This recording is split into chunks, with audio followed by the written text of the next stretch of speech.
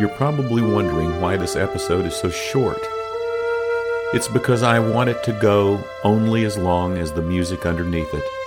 It's from the score of one of my favorite movies, and you'll just have to guess what that is.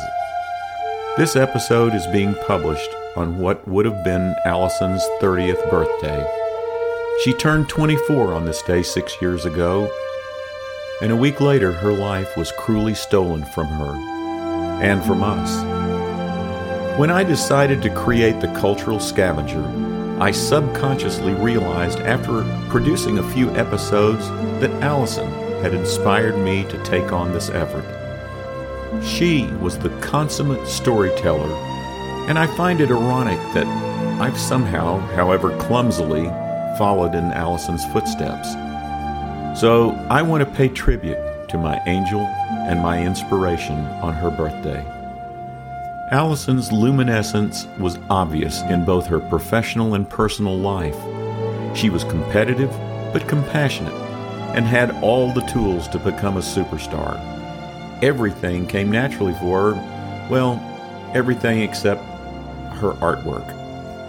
I've always tried to live to a credo that I found perfectly described by Hunter S. Thompson, and it goes, "Life should not be a journey to the grave with the intention of arriving safely in a pretty and well-preserved body, but rather to skid in broadside in a cloud of smoke, thoroughly used up, totally worn out, and loudly proclaiming, 'Wow, what a ride!'"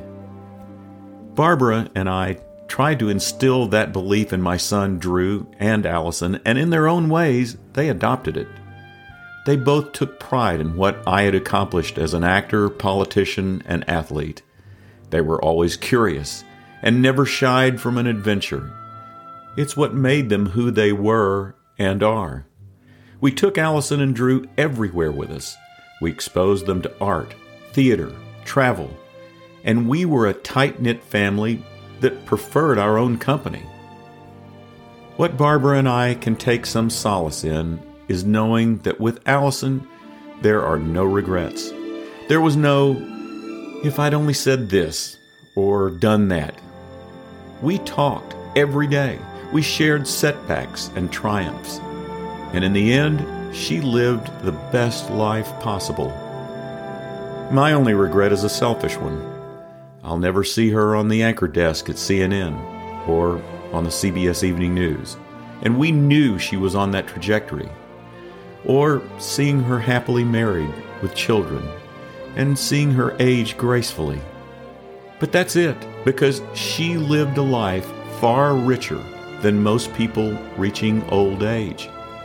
And knowing that she was so loved and in love doesn't get any better in a life. In the last moment of her life, I have to think she knew that.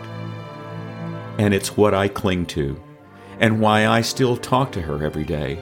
And because love is eternal, in her own mysterious way, she talks back and tells me, "Dad, you're a storyteller now. Tell stories for me." I will, Scooter, and I'm having a good time doing it. I just wish you were here to critique what I've done. Thank you for the inspiration and for always being with me in spirit. Wherever you are, and I know you're out there somewhere, happy birthday, my angel.